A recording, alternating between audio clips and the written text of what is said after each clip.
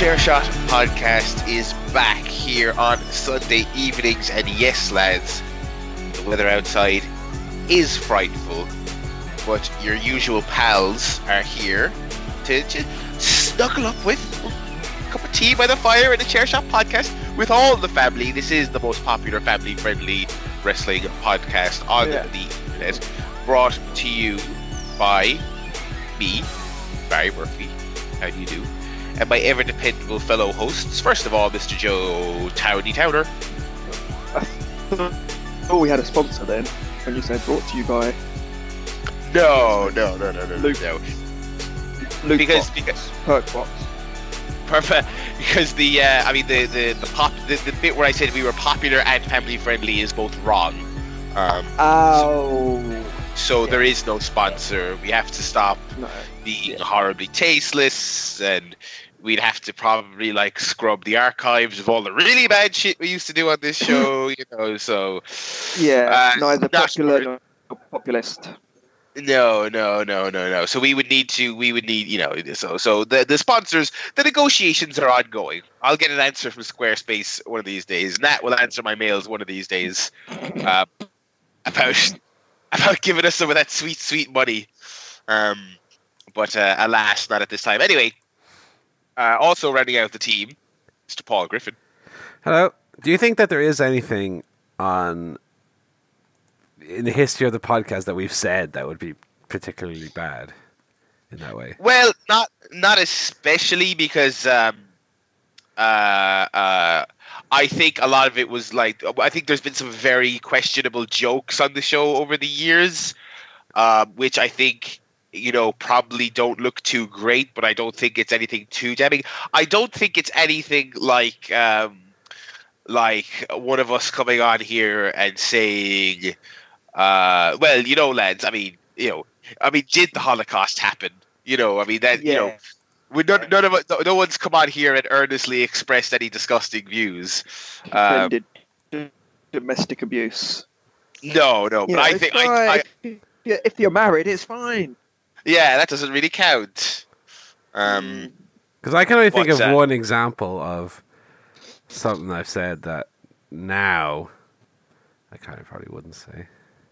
Yeah, so I think there's a couple of things that were said in I can think of one or two things that would have been said in jest on the early shows that I probably wouldn't even say in jest now, just out of maturing. I mean, we've been doing this for coming up to 8 years actually. Yeah.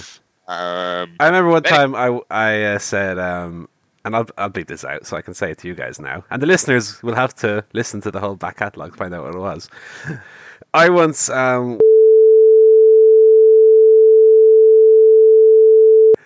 now, that's not a word I'd use today. God.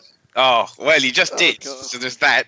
Well, I'm just quoting it. Did you really? 'Cause that doesn't sound like something you would say. I know. It's shocking stuff. Wait, what? This must have been in the early days. Yeah, probably about 6 years ago, something like that. Yeah. So yeah, there's probably a couple of things like that. We've all tried to better ourselves as people. We've grown up. Try is a set of words for failure. We've grown up, gotten jobs and married and all that. All three of us. Together. We're all in a three-way marriage. To each other. That's where Joe was. He was just doing the final prep a few weeks ago for our big three-way wedding. So anyway, yeah. So that's that. No, but yeah, in summation, no sponsors currently. But yeah, we do have a show for you. We've got a fucking million things to talk about. This week, got all kinds of wrestling news. We got some various guffs to talk about. And then later, me and Paul will be talking about OTT, which I believe we will put up as a separate file. Is that the plan? Can do. Yeah, if that's not too much hassle for everyone involved, because got some feedback the last time saying that, hey, could you maybe do those separately, because we do have obviously people who listen for the non-wrestling stuff, and that's very reasonable. And also, even if you are a wrestling fan, I mean, obviously the OTT stuff, that is a niche within a niche, so I think that's pretty reasonable. So we'll look into that, so that'll possibly come up separately, or maybe just post it on Twitter or something, I don't know. And that one will be family friendly. There'll be no swearing, no obscenities. Yeah, but we're lowering our age limit, much like they do for the occasional show. Yeah, that's why I can't be on it, because I in front of a hot mic, I'm uncontrollable. Yeah, you're like Boston-aries, I'm like the Alex Jones of wrestling. I will just scream and shout at technology until it does what I want. Alexa, did Vince McMahon get Jimmy Snuka off that murder? You control my mind, liberals. Oh, as I glug my hot chocolate here, it is extremely fucking cold. We had some snowy weather here in Ireland and in the UK as well. I believe British Strong Style actually missed progress today because they were at OTT yesterday and they got snowed in at Dublin. So that was unlucky for them. So yeah, it's the winter season is here. I believe that's the famous Game of Thrones catchphrase.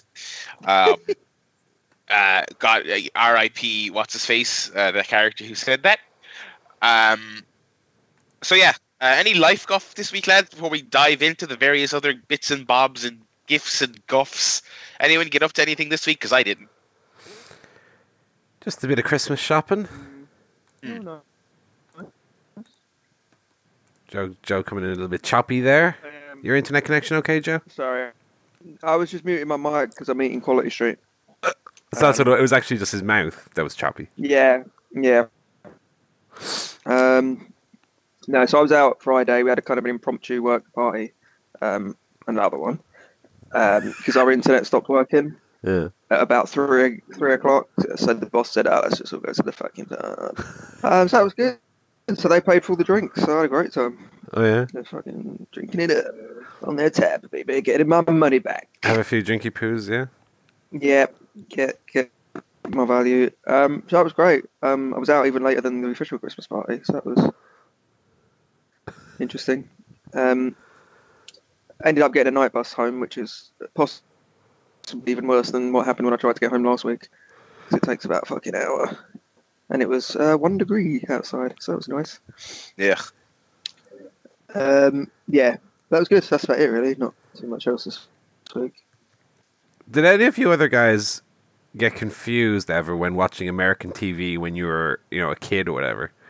When I remember vividly watching WWF St. Valentine's Day Massacre, or it might have been Backlash, whichever was the one where Val Venus, what am I talking about?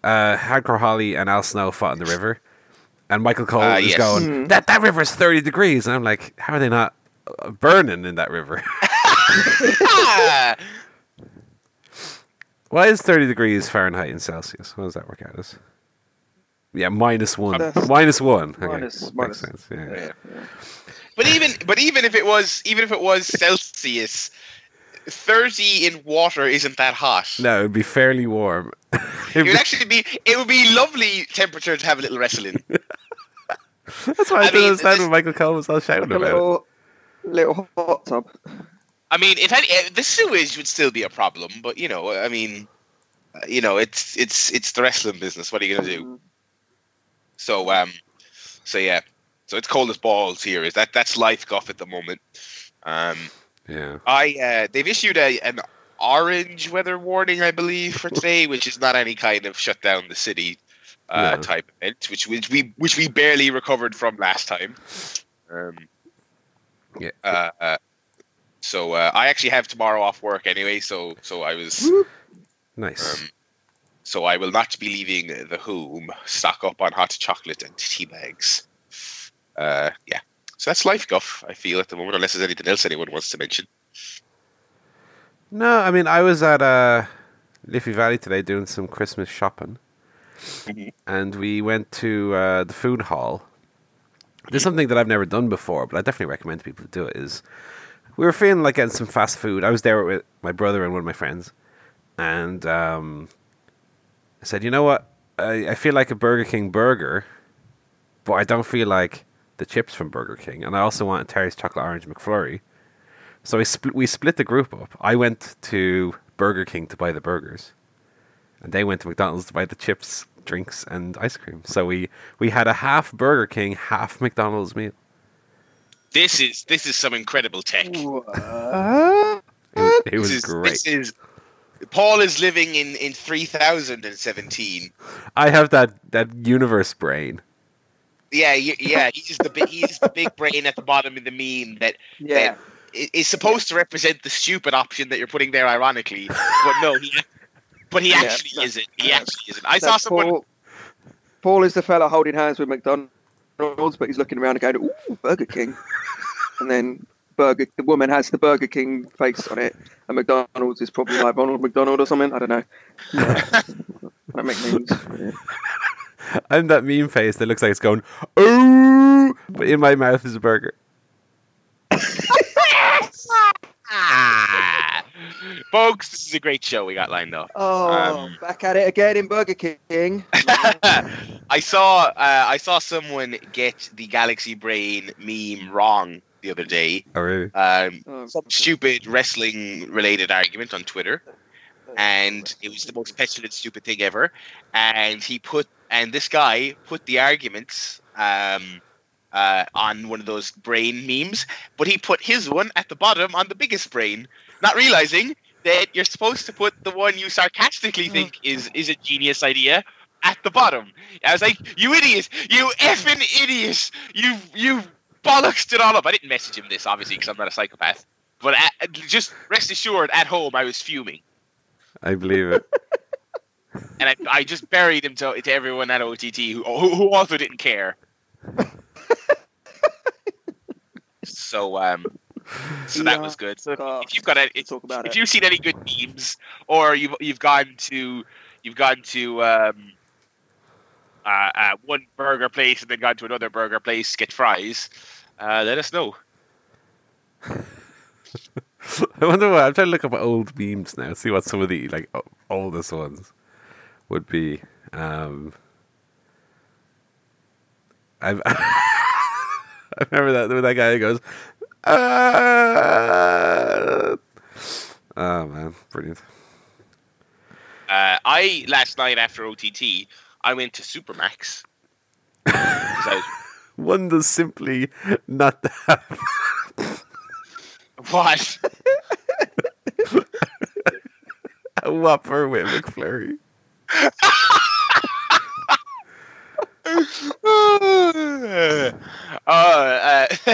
Picture of that guy from Insane Clown Posse fucking sticking to one restaurant. How does that work? A picture of a Whopper and then a Big Mac. This is the Whopper now. How old do you feel? Oh God. Oh dear. Those two pictures of Tyra Banks, but it's a Whopper but with McDonald's fries.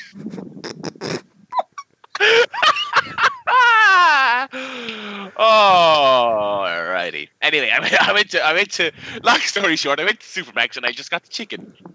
Oh. So well, that's interesting. They do good chicken dippers, so that was good, and I got sweet and sour sauce. Anyway, that's the show this week. So we do have some other stuff to talk about. Anyone else do any other Christmas shopping? I did a little bit this week.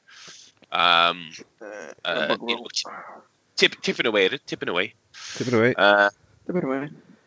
We'll jump in here to our various guffs anyway, because we've got quite a lot. TELLYGUFF this week. I finished The Punisher just before doing this show, in fact. And it was one of my favorite shows of the year, I have to say. Ooh. One of my favorite Marvel Cinematic Universe. Well, allegedly Marvel Cinematic Universe. They are supposedly in the same universe, but I don't think there's been any crossover with the films at all, bar passing references. Regardless, one of my favorite things that's been involved in that for some time.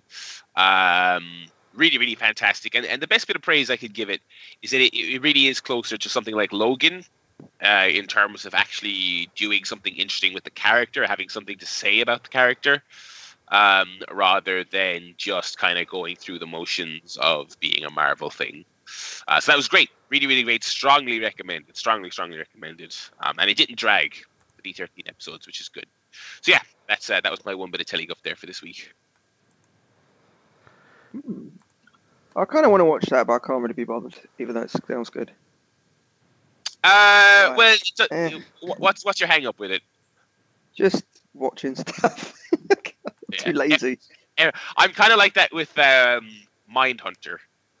That other Netflix thing that people are saying is good. It's just like, I feel like I'm done watching things for a while that require effort to pay attention. Same with Stranger Things too. I haven't done that yet. It's just a commitment. I think I just now want to watch stuff that I've seen before because you don't have to pay attention. That's what you want. Sit there and go, yeah. Just look at my phone for an hour, not really watching. There you go. Now we're talking. Now we're talking my language. Who else had? I did finish off. I did finish off the Sinner, another Netflix show. It was only 8 episodes, so it wasn't as bad. This is a kind of mystery where the woman stabs a guy, and then you kind of don't know why, and it kind of wraps it up. But it was fine. It was satisfactory. Originally, it was a USA Network show, which I didn't realise. I thought it was a Netflix original, but it's the older USA Network there, so this was probably on after Raw. But if anyone saw it, email in. Let us know what you thought. I'll give it a thumbs in the middle. Decent acting, Bill Pullman and Jessica Biel, who aren't exactly great actors or anything. They were right. And yeah, it was fine. That's all the telly I've watched, really. And Paul, you not seen it then? No, I don't watch telly anymore. I gave up on all that. Good for you. You're waiting for Vine 2, the real means of communicating. I watched the last episode of South Park this week of that series. A little bit anticlimactic, a little bit not exactly a great finale. Even if it was an okay episode. But apart from that, I don't really watch much TV. I watched the football obviously today. Didn't go our way. What else did I do? No, that's pretty much all. I watch wrestling, obviously. Watch SmackDown. SmackDown is a show that I watch every week, and I can barely even muster up an opinion on it. It's just a very okay, bland hour 20 a week. So it's like we put on this show, talk about wrestling. I put in the rundown SmackDown. But then when it comes to talk about SmackDown, it's all right. Nothing really happened. Leave it at that. Yeah. So that's TELLYGUFF for this week. We could jump from there into GAMEGUFF. Paul, what have you been playing this week? Well, I've been playing a lot of Hitman this week. As we talked about last week, I beat Fractured Butthole, obviously. Had I finished that when we talked about it last week? It's done anyway. Yes, you finished it last week. You did. Beat the game, 91% of trophies. I'm not going to platinum it because the last trophy is the one where it's like beat it on the highest difficulty and blah blah blah. So beat the game. I don't need to play through the second time. So in the waiting period between having finished South Park and starting Super Mario Odyssey, which arrived today, by the way. Got my physical copy of Mario Odyssey. I've been playing what's the name of the second episode? It's like San Pienza or something? Sapienza. I've been playing that chapter, or that episode, quite a bit this week. I'm up to level 15 or 16. Jeez, it's not bad. Well, I think I've probably beaten the level 10 times already, something like that. Like I'll just play repeatedly for hours and hours. I think by the time I'd beaten it for the first time, because there are 3 objectives. You've played it, Barry. Kill the 2 people and destroy the virus or whatever it is, right? I think I when I finally beat the level properly, I think I'd been playing it for already 3 or 4 hours. Just looking around and seeing what's here and what can I do. I think I found all the opportunities before I even beat the level for the first time. That one is generally considered the best. It is so well designed and big and nuanced. And I remember the first time I played it, I couldn't find a way to discreetly get into that cave. Yeah. And then I did, and then I beat the level, and then when I replayed it, I like accidentally stumbled onto like a second way to get into it. Yeah, like, I think there are 3 or 4 different entrances into the cave. There are, yeah, and it's crazy. And one of the most satisfying things I did was you can get an opportunity where it's kill the woman with the virus in the lab. Yeah. So 2 birds, 1 stone. When you get that, it's just so satisfying. That one is great, and some of the opportunities are very creative and very Hitman-y. Yeah, God, that's a tremendous map. So I've just been playing that. I'm gonna finish all the opportunities. I'm gonna get all the trophies, and I'm gonna, obviously because it's one of the trophies, get up to level 20, and then I might move straight to level 3. Like I said, I do have Mario Odyssey, but I'm not planning on playing it until I finish work for Christmas. At which point, whatever I'm playing will be dropped, and I will start playing Mario Odyssey instead. I did start. I did put out the Switch though, because obviously I have Mario Odyssey, so I got the physical copy of it so that Natty can play it as well if she ever wants to. Yeah. It also was cheaper than to download it. But I pulled the Switch out just to see if there was any like updates or installs that I'd have to run. And I had obviously Mario and Rabbids downloaded, but I had never like started it. So I've actually started that also today. And that'll be my in-game, my in-bed game that I'll play like before I go to sleep or whatever. And I played the first maybe half hour of that, and I quite like it. I don't think I get the little nuances of it yet. I'm playing on a very, very surface level so far, so it's not got to the point where I really need to strategize. It's just like hide behind the thing and shoot at the rabbits till they die.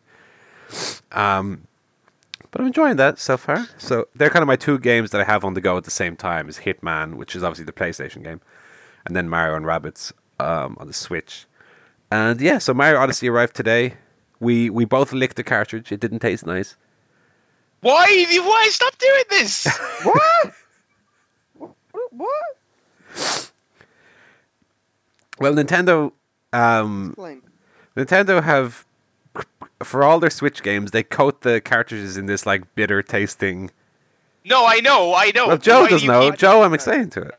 I didn't know that. Yeah. I didn't know that. So we got it today, and we both had a lick of it to see what it was like. It was very bitter and not nice. Why? Is it not always the same? It is, but that's the first cartridge. Like, I didn't buy Zelda on cartridge. I didn't buy Rabbids. Like, I downloaded both of those from the store. So this is my first Switch game that I've owned the physical copy of. This seems weird, to be honest. Why? Have you not licked one? Were you not curious? No, I haven't, honestly. And I had heard all the talk of it, and when I got mine, I was like, I have no interest. I know these. I have a general idea what these probably taste like based on what things that are designed to not taste good typically go like. I'm good. I'm going to take everyone else's. It tastes exactly like that. Yeah, exactly like you'd expect. It's not something you lick and you're surprised. Like, oh, it's lemony. No, it's not. It tastes like varnish or something. But I think it's something you got to try. You got to try at least once. So it's a curiosity, not eat away at you. What does that cartridge taste like? Curiosity kills the gamer.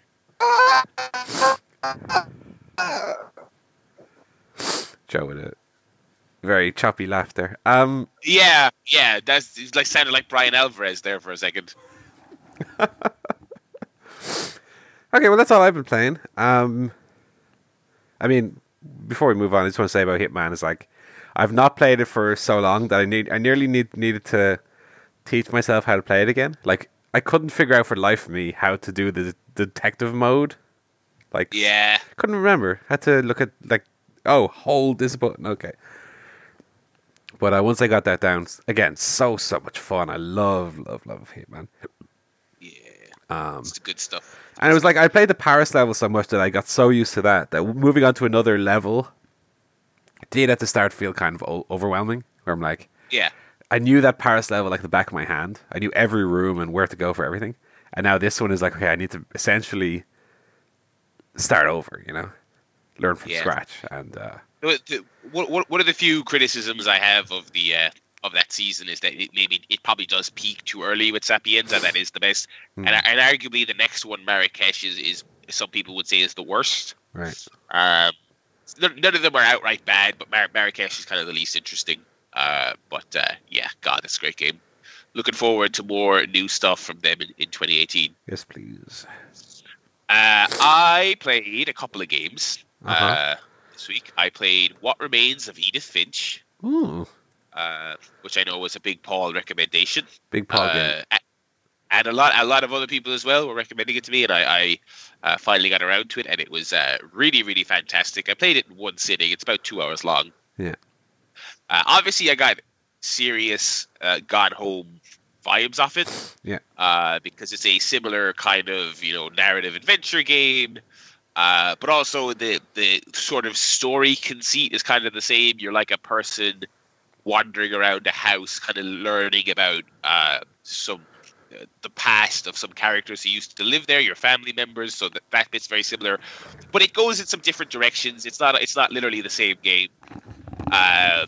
So it has these kind of non sequiturs, these kind of cutaway scenes that tend to have their own little mechanics or gimmicks to them, that are very, very, very, very unique, very, very innovative, and really kind of kept the game chugging along at a really solid pace. It never felt repetitious. It never felt like you were going through the motions. It was always hitting you with something new, and each story, each kind of non sequitur you played was tied to the character that it was teaching you about.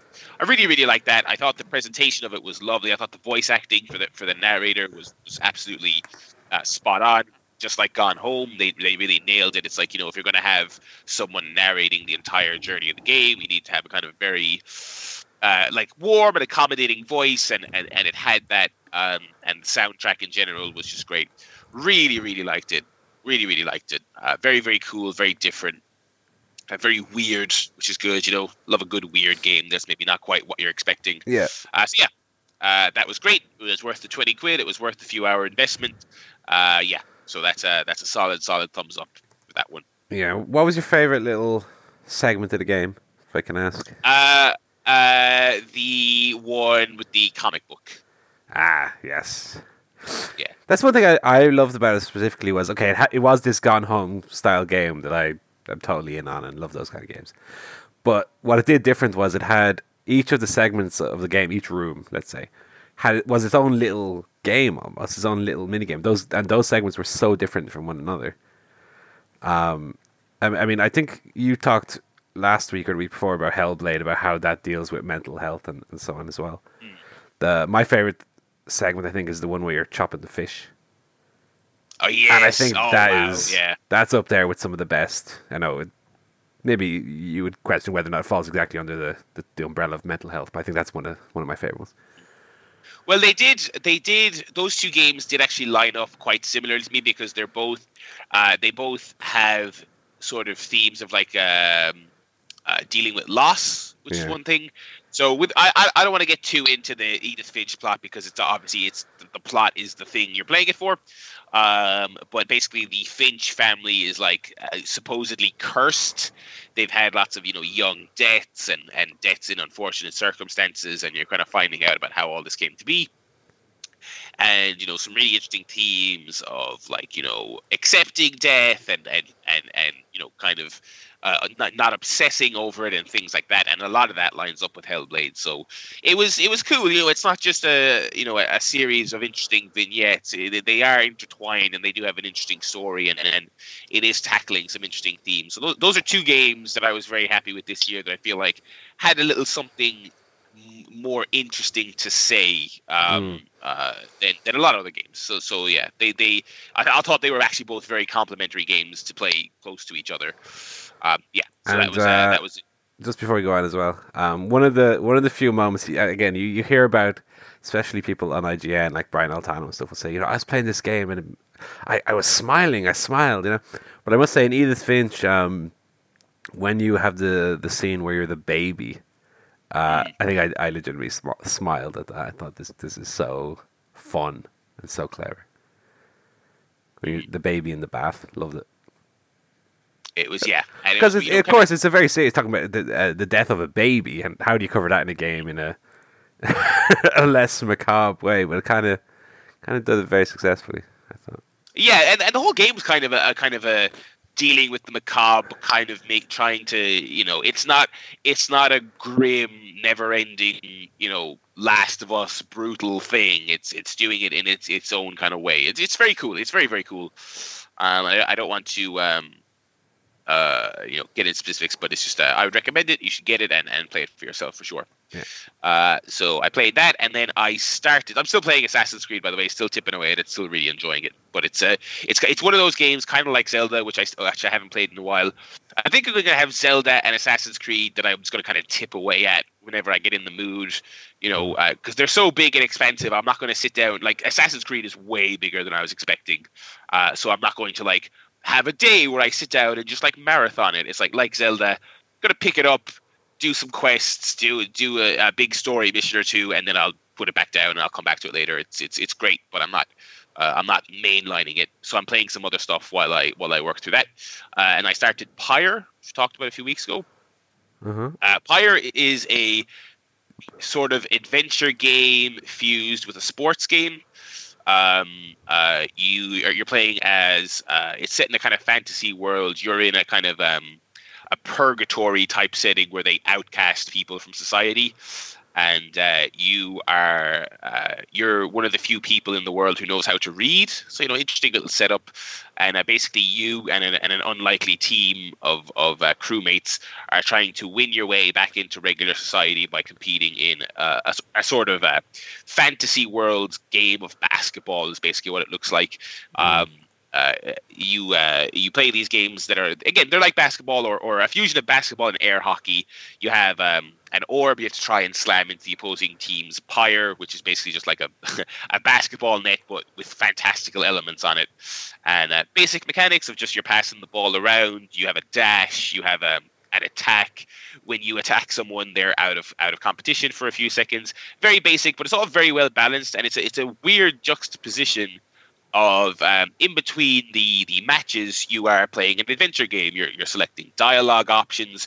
You're given choices. You and your teammates are in this carriage, and you're kind of traveling along this road to the matches. And sometimes there's a fork in the road, and this character says go that way, and this character says go the other way, and you have to choose. And you have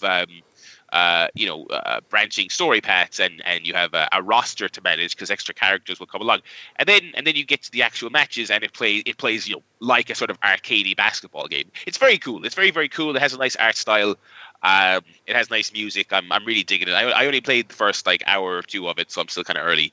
But yeah, so far so good. Lots of great games this year. That one seems like it's another good one. So yeah, thumbs up for all the games. And yeah, that's everything for GameGuff this week. I haven't seen any movies, but if you lads want to take it away on the old MovieGuff. Hey, do you want to go first, Joe? Well, ladies and gentlemen, what was I talking about? Oh, the girl with the dragon. No, let's do it like Alvarez does. Right, we got Dave back, and that's he's on the phone. Yeah, so. Did you hear anything I said? No, because it's all been edited out, so the listeners never heard it. Okay. They didn't hear that scathing review. No, so I mentioned a while back that I was going to kind of work my way through a director's back catalogue. I was planning on starting with David Fincher until I realised I'd seen virtually all of his movies, apart from The Girl with the Dragon Tattoo and Benjamin Button. So last night I watched The Girl with the Dragon Tattoo.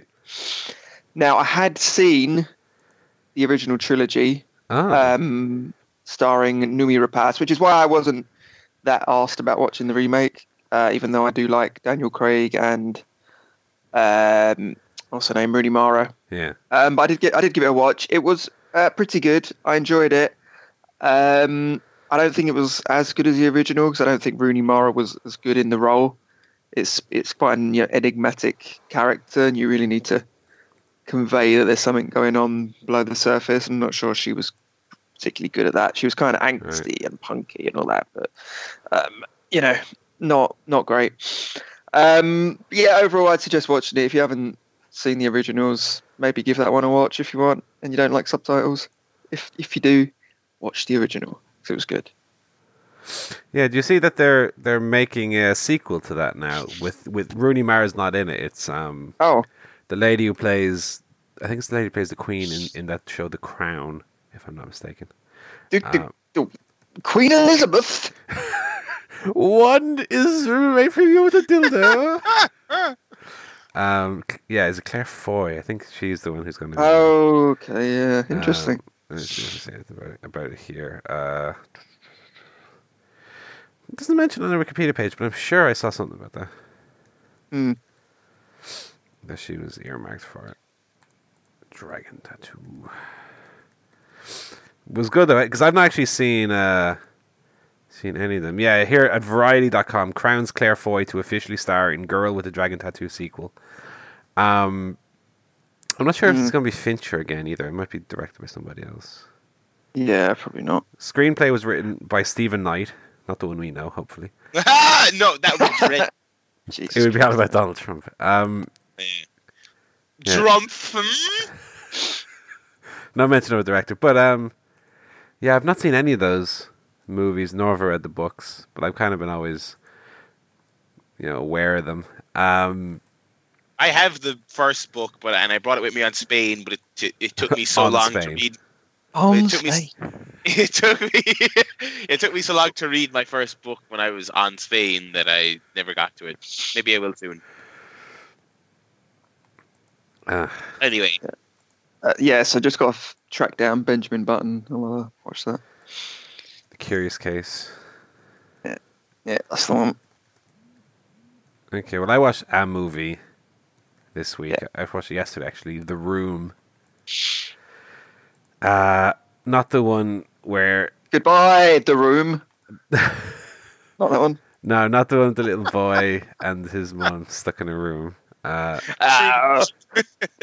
Truly, we are The Room. Although, 10 minutes in, I wish that I was watching that other Room movie, because The Room is not a good movie. No. So this is the thing. Obviously, the reason why I watched it is because we have the critically acclaimed Disaster Artist is out now.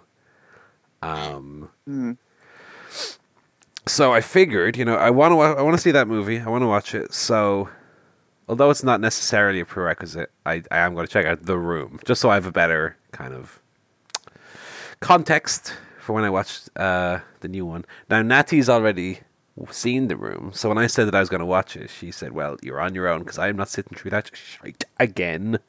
Yeah. Have either of you seen it? Yeah, I've seen it. Yeah. No, I watched the OSW review of it, which is quite lengthy, so I'm no very need to watch it. with Well, it. Red Letter Media have just released apparently a commentary track for The Room. I just got an email 2 hours ago about that, so we'll pick that up. The first thing I want to say about The Room is The Room isn't I now that you mentioned that, because I'm like Natty, so I've been talking to some people about The Room, and they're like, should I watch it before I watch The Disaster Artist, which I haven't seen yet, but I'm like, well, you should at least watch like a YouTube cut of all the wackiest moments.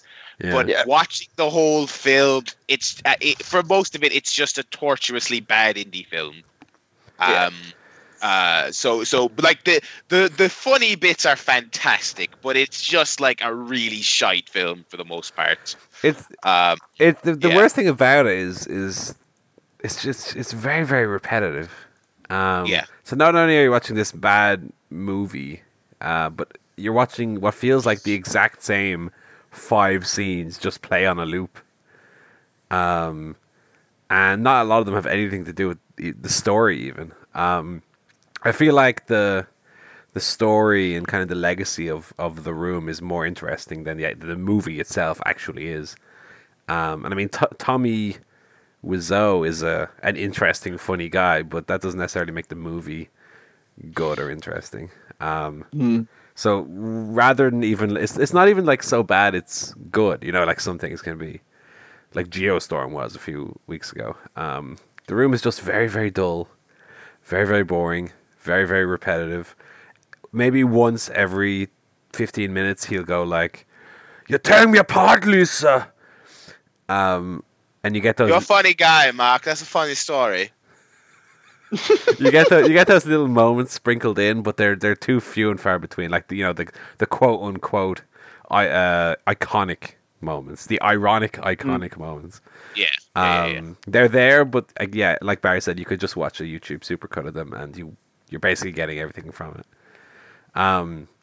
What I would say in its favor, the few things that I did like about it, like there's the odd nice, like exterior shot, because it is set in San Francisco, so you get these nice long shots of like the tram going up the road, and there's one of Wiseau walking across like a park.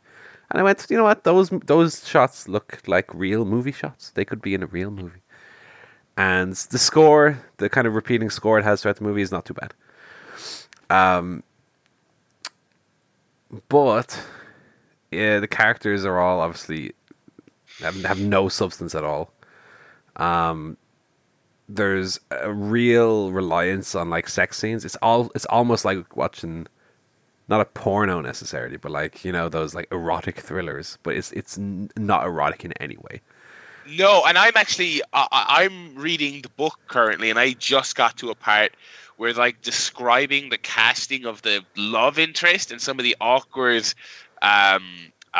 sex scene like rehearsals and stuff, and I'm like, I wonder if in a few years Mr. Wacky Wiseau is actually going to be a bit of a sex pest, a bit of a diddler, you know. Yeah, well, like, you know, not that is obvious, that is not discussed at all in the book, but it's just like there was some acknowledgements of some like awkward casting moments, but anyway, yeah, and obviously I've said the word obviously too many times in this podcast. His arse gets a nice shot. His weird dimply moon crater arse does make an appearance in the movie. Yeah, not very good. Not very good. So I gave it a 1 star. 1 star. Yeah, it's rubbish. Yeah, I might say I'm gonna go download that Red Letter Media commentary now, because I actually wasn't sure. Obviously, no work tomorrow. I was like, I want to watch a film this evening. I was like, what'll I watch? But that's a great idea right there, because I'll sit through it again if I have that commentary. It's only an hour. It's only an hour and a half. The Room. So yeah, and those commentaries are very fun. Yeah. So are you going to go see Disaster Artist next week? I want to, but then I never saw Thor, and I never saw Justice League, so I still need to see those as well. Oh, you don't need to see Justice I League. do, Batman and that. No, Batman's rubbish in it. He's rubbish. Maybe I'll just play Batman Flux for 2 hours instead of going to see that shit film. Thor is good. Thor is not like something that you need to see. It's a Marvel movie. You know what it is. Yeah. So anyway, let me see here. Yeah, I want to try it. I want to try and get that book finished. I'm halfway through. I want to try and finish it when before I see the film. So hopefully we can sync up and talk about that in a few weeks. Mm-hmm. Is that everything for the Guffs for this week? I think so. Is that everything? Let's do a bit of wrestling news then. Let me see here. Couple of bits of news. It's been another long, busy week of wrestlers being not very nice people. Go back to the earliest part of the week, I guess. There's been an ongoing story dating back to a couple of weeks ago, where a wrestling fan from the Midwest in the US had basically come out and said that she was assaulted by an indie wrestler from that scene who was he was affiliated in some capacity with the Michael Elgin school / promotion. I can't remember if he was a student or just someone who worked there. So he was accused of this. A few weeks ago, Glory Pro, the company, was like, okay, we're not going to work with this guy anymore. And that seemed to be the end of it. a couple of weeks later, it traipsed up that it seemed as though some people on Twitter were trying to discredit this alleger, the person making the accusations, and things kind of spiraled from there. And so what ended up happening was it came out that basically this person told Michael Elgin in March that this had happened. And basically nothing was done until she went public with it in November, at which point then he obviously cut ties with the guy. There was lots of back and forthing. Elgin was not handling the situation very well. The girl went on to post some more screen caps of conversations they'd had where he was very dismissive and very sort of abusive towards her. I'm not quite sure why she threw this in there, but she also threw in one where he buried Jeff Cobb, who's his tag team partner in New Japan currently, made him look like the biggest arsehole possible because he was throwing a temper tantrum about how Jeff Cobb sucks and I'm better than him and he doesn't know what he's doing and I'm a veteran and just made him look like the biggest, little child having a tantrum. And in the midst of all these things where he's also sending her messages, just being as gross as humanly possible to her and trying to discredit her. So all this happened, and Mike Elgin is doing things like he's announcing that he sold his company, which I haven't seen any verification for. He deleted his Twitter twice, I think, in the last week. And he then tried to allege that the Cobb stuff he was doing to trick her into posting it online to prove that he was not actually owned, but he was owned. It was very, very embarrassing. The long and short of it here, he's still off Twitter, by the way. After he tried that, posting those screenshots of him texting what was very possibly another phone he owns, saying, I'm going to send this and he's going to post it. Just the absolute worst attempt at covering his arse. He has since deleted his Twitter and stayed gone. So the long and short here is basically that he is accused of basically covering up or assisting to cover up an assault. His New Japan contract is seemingly coming due in the near future, and no one really knows what's going to happen there. A number of smaller indies have said that they are cancelling his bookings, so we will see. But that was not only a very ugly situation, but a very public one. He was trying to do damage control. God bless him. I don't think he's the sharpest tool in the shed, and I don't think he was doing a very good job. So people have started to cut ties with him. I think that's for the best. I guess you could say that Elgin has lost his marbles. Is there a reference I'm missing to Elgin and marbles? The Elgin marbles. Come on. What the fuck are Elgin marbles? Do you not know that? Oh, fucking Irish. What? Sure. So, anyway, Paul, do you know what Elgin marbles are? Yes. Do you really? Yeah, it's the Greek sculpture things, right? Yeah. There you go. Weird. Anyway. Let me look it up. Elgin marbles.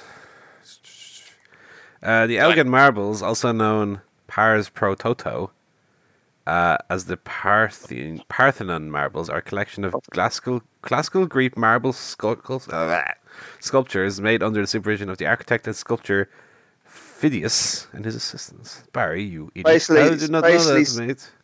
Basically, some rich British bloke nicked them 200 years ago, and Greece been saying give them back ever since. We began. Nah. They stole the Elgin marbles and Ireland, the bastards. I'd rather have the marbles, to be honest, but what than Ireland? Yeah. More use, more value. Long story short, Elgin's a bit of a cunt. Yes. Both Elgins. Both Elgins, the thief and the scummy abuse covering up one. Shall we add him to the list then, Elgin? One more. Oh yeah, get the volume out. It's volume 4 of the E section. The never-ending list of shitbags. It's very. I saw someone, right. This is great. There was all this talk of he was losing bookings, and New Japan might cut him. And I saw someone go, maybe he's WWE bound. I was like, yeah, maybe. Yeah, they love a good sex scandal in 2017. Does the old and better yet, a sex scandal involving a short guy, who has no common sense and acts like a moron in a public space on a daily basis. So yeah, hopefully the girl in question, I mean, she seems to be getting a lot of support, which is good because it's very often in situations like this where, I mean, as this whole thing kind of escalated when it came out and then it died down, and then like some people just kind of took it upon themselves to try and discredit her, which often happens. But it seems like she's gotten a lot of support from folks in the industry and from fans, which is good.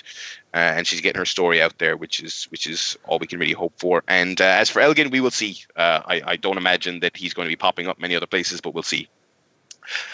Sticking on this subject, go to section S and get volume 16 of that out. Just a few hours ago, actually, this was just happening kind of as we were getting up this morning. Rich Swann was arrested on a battery and false imprisonment charge. False imprisonment as a charge, obviously, that it sounds like full-on kidnapping, but that can be a case where you're straight up just kind of holding someone against their will in a room or something like that. That's what Bram was charged with back in the day. So that sounded very, very grim. And then in the afternoon, the Gainesville Police Department, because America is such a weird place, they just posted they themselves posted screenshots of the police report on Twitter, which just seems like such a weird thing to do. But again, that's how they rolled over there. Pretty fucking grim account of things. It's the police report noted that they are both wrestlers. He is married to Sue Young, who is a somewhat prominent indie wrestler in Florida. Said that she was after performing that night. He was critiquing her performance. That escalated to an argument. They were in a car. She wanted to flee. There were 2 eyewitnesses who verified that she ran and he sort of chased after her. She was really for help. He grabbed her by the arm and then grabbed her by the neck and put her in a headlock and dragged her back to the car. And stuffed her into the car. It was really bad. Obviously, when you see the charges at first, you're like, "Oh, that's bad." And then when the report came out, it's like, "Yeah, it's exactly as bad as you would have guessed it would have been." It's pretty bad. He appears to be out on bail already, but WWE came out fairly quickly. There's not really much of a decision-making process on their side. They have it written into their policy. It's an automatic suspension.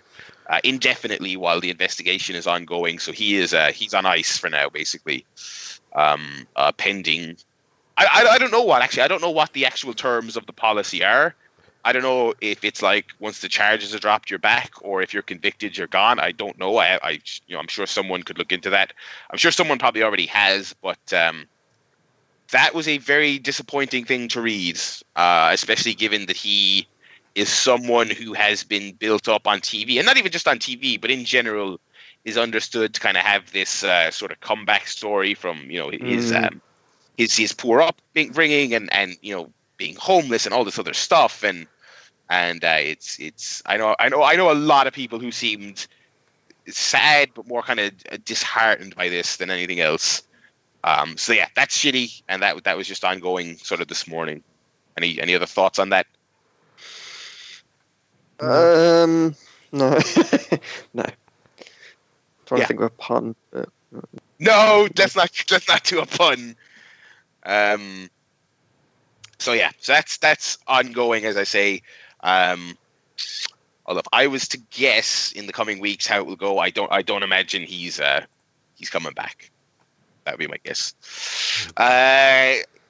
In lighter news, folks over there in India got themselves their one show down from 2 this weekend with the Triple H Jinder Mahal main event, and in what I'm sure is building up a return win down the line, brother. You just got to wait for it. You got to work within the system.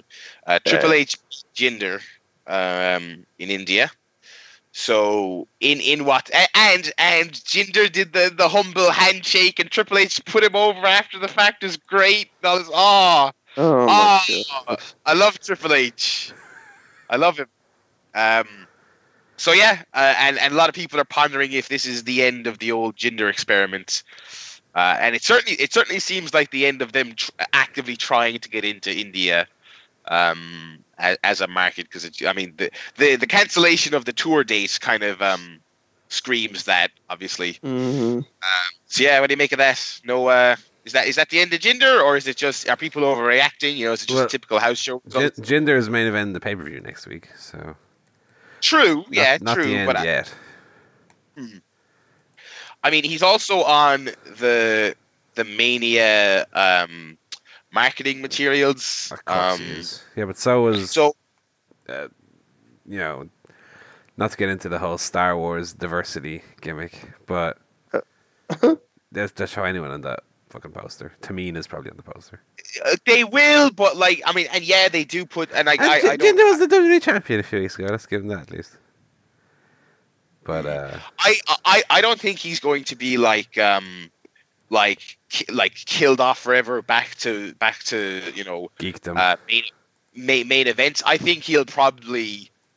I think he'll be someone who can be on a Mania poster, because he'll be your upper mid card, your Dolph Ziggler level, your Miz level heel on the mid card. But yeah, I think after and you know, like your Zigglers and your Mizes, he may have his occasional pay-per-view main events on the quiet months. I mean, the thing is, though, he offers nothing of what they offer. Does he? Apart from being Indian. Well, this is one thing. The one thing I was thinking in the week, or maybe it was last week, that SmackDown right now, especially, but in a sense, more generally, WWE as a whole, has a very kind of weird 2006-y feel to it right now, where you have a lot of like thrown together teams that don't exactly feel like they're working, like, you know, Shelton Benjamin, Chad Gable, and how dare you, God, Bludgeon Brothers, which is like one step up from like Jim and I. You got Jinder Mahal in the main event mix. Like it's got a real weird like mid to late 2000s.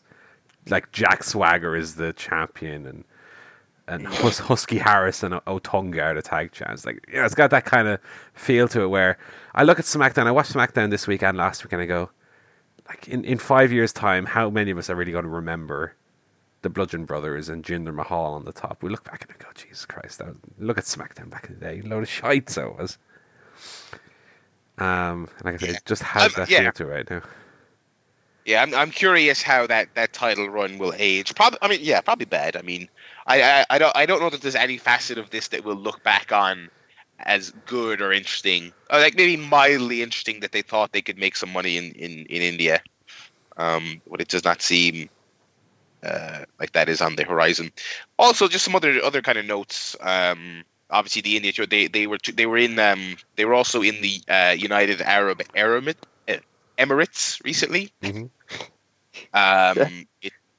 Which you know, the usual kind of fare. They went over there.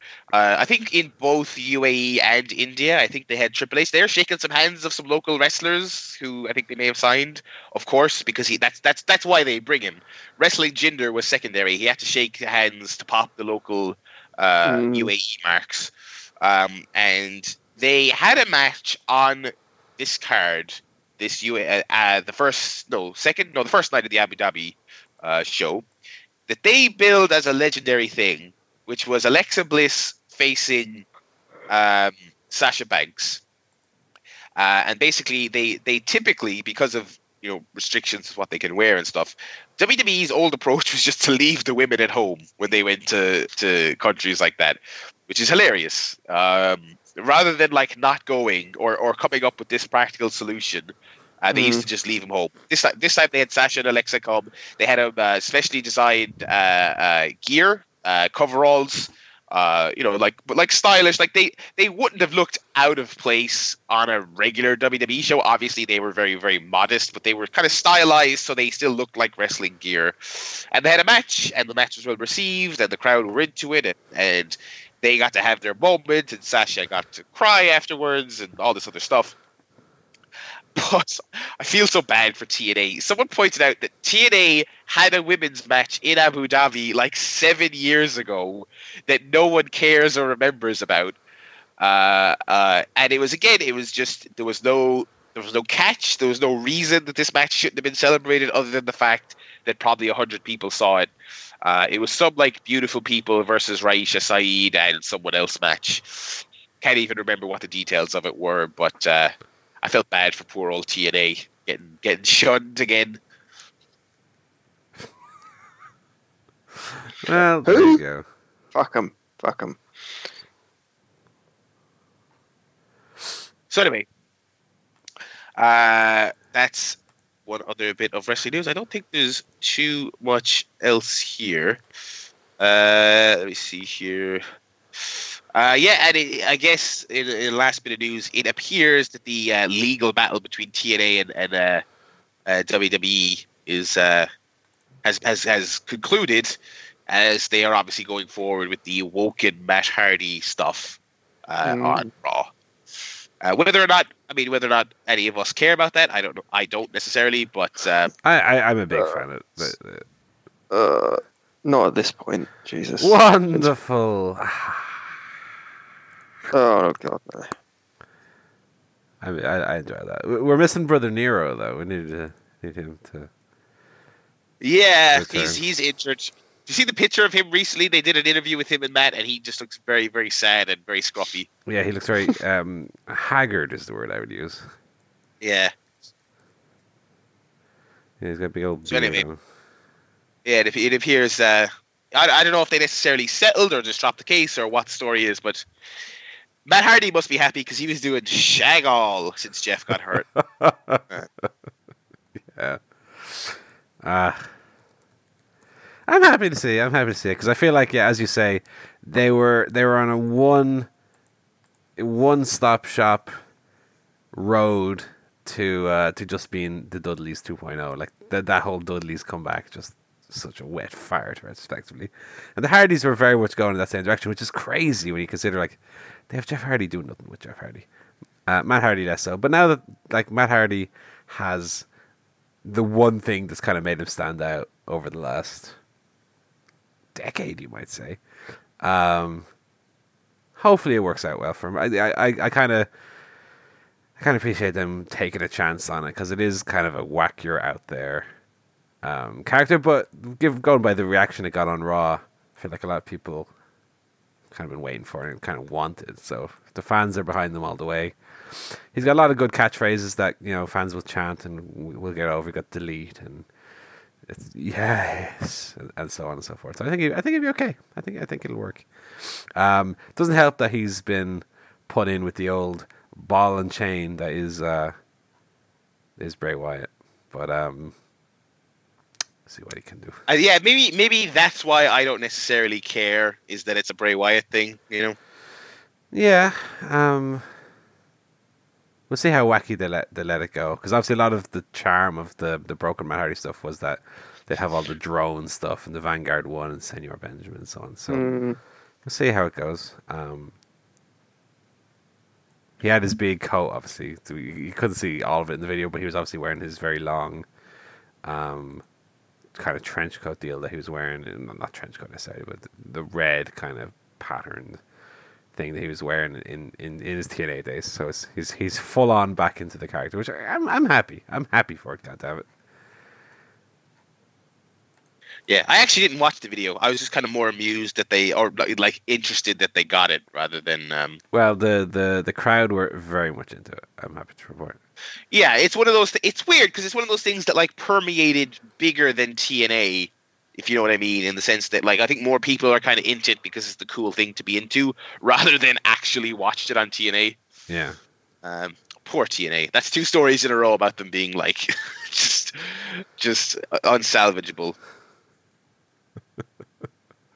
But anyway, so I think that's going to do it really for this section of the show. I mean, you kind of mentioned SmackDown in passing there earlier. Was anything in specific you wanted to talk about from SmackDown before we move on? I mean, you mentioned in general that you thought it was, boring and, stupid. Well, they announced that they're going to have a Clash of Champions, which is a stupid pay-per-view name. Sami Zayn and Kevin Owens are going to be against Randy Orton and Sami Zayn. Or excuse me, Sami Zayn is not going to be on both teams. Randy Orton and Shinsuke Nakamura. And if Owens and Zayn lose, then they're fired.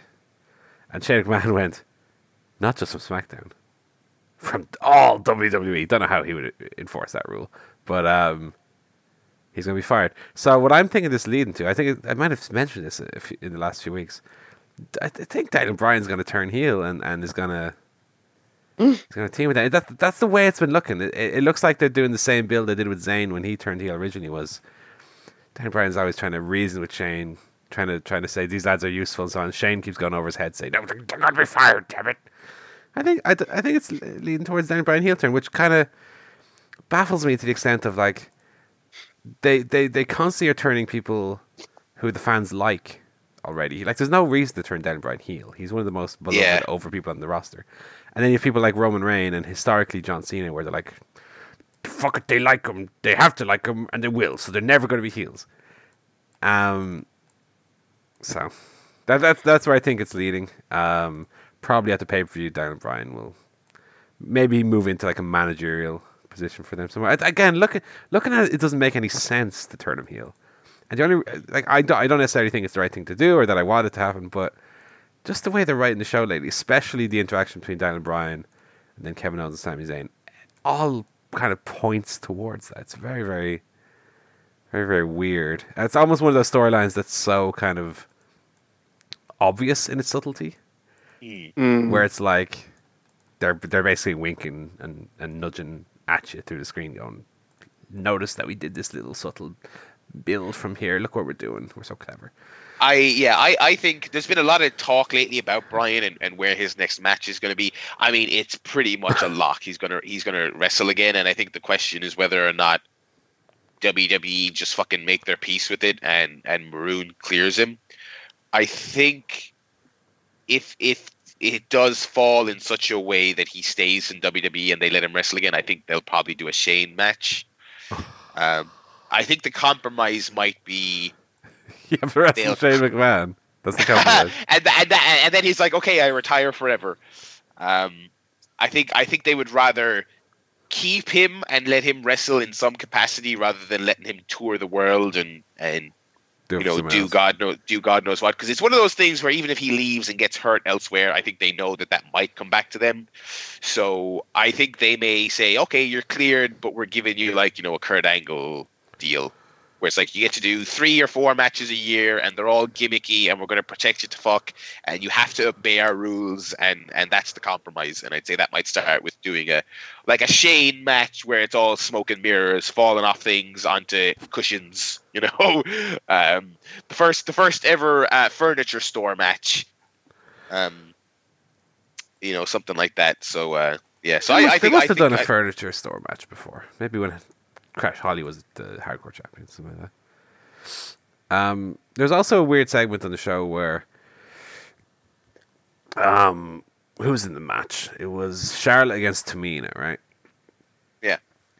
And the Riot Squad came out, which is Ruby Riott, Sarah Logan, who, by the way, cut the most indecipherable promo on this show. I could not understand a single fucking word she said. And what's the blonde girl's name? Liz Morgan. Liv Morgan. Liz, sorry.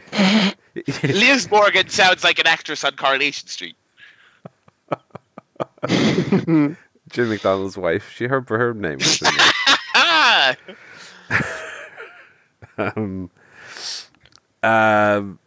but yeah, after, or was it during or after the match? I don't remember.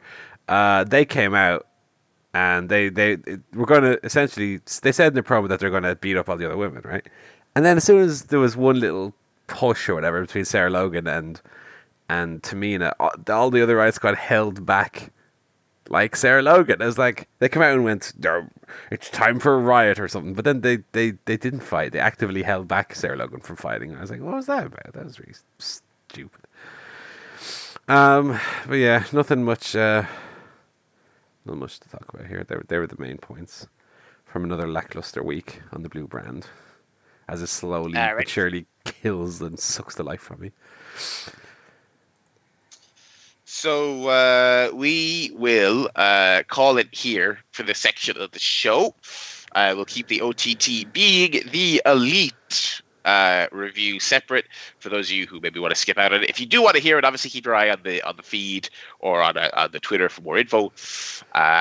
So yeah, and we'll probably let Joe bounce from here. So for this week's show, that's this week's traditional CSP. Thanks for listening, and we'll be back next week. It's goodbye from me, Barry Murphy. It's goodbye from Mr. Joe Towner. Goodbye. And it's goodbye from Mr. Paul Griffin. Goodbye.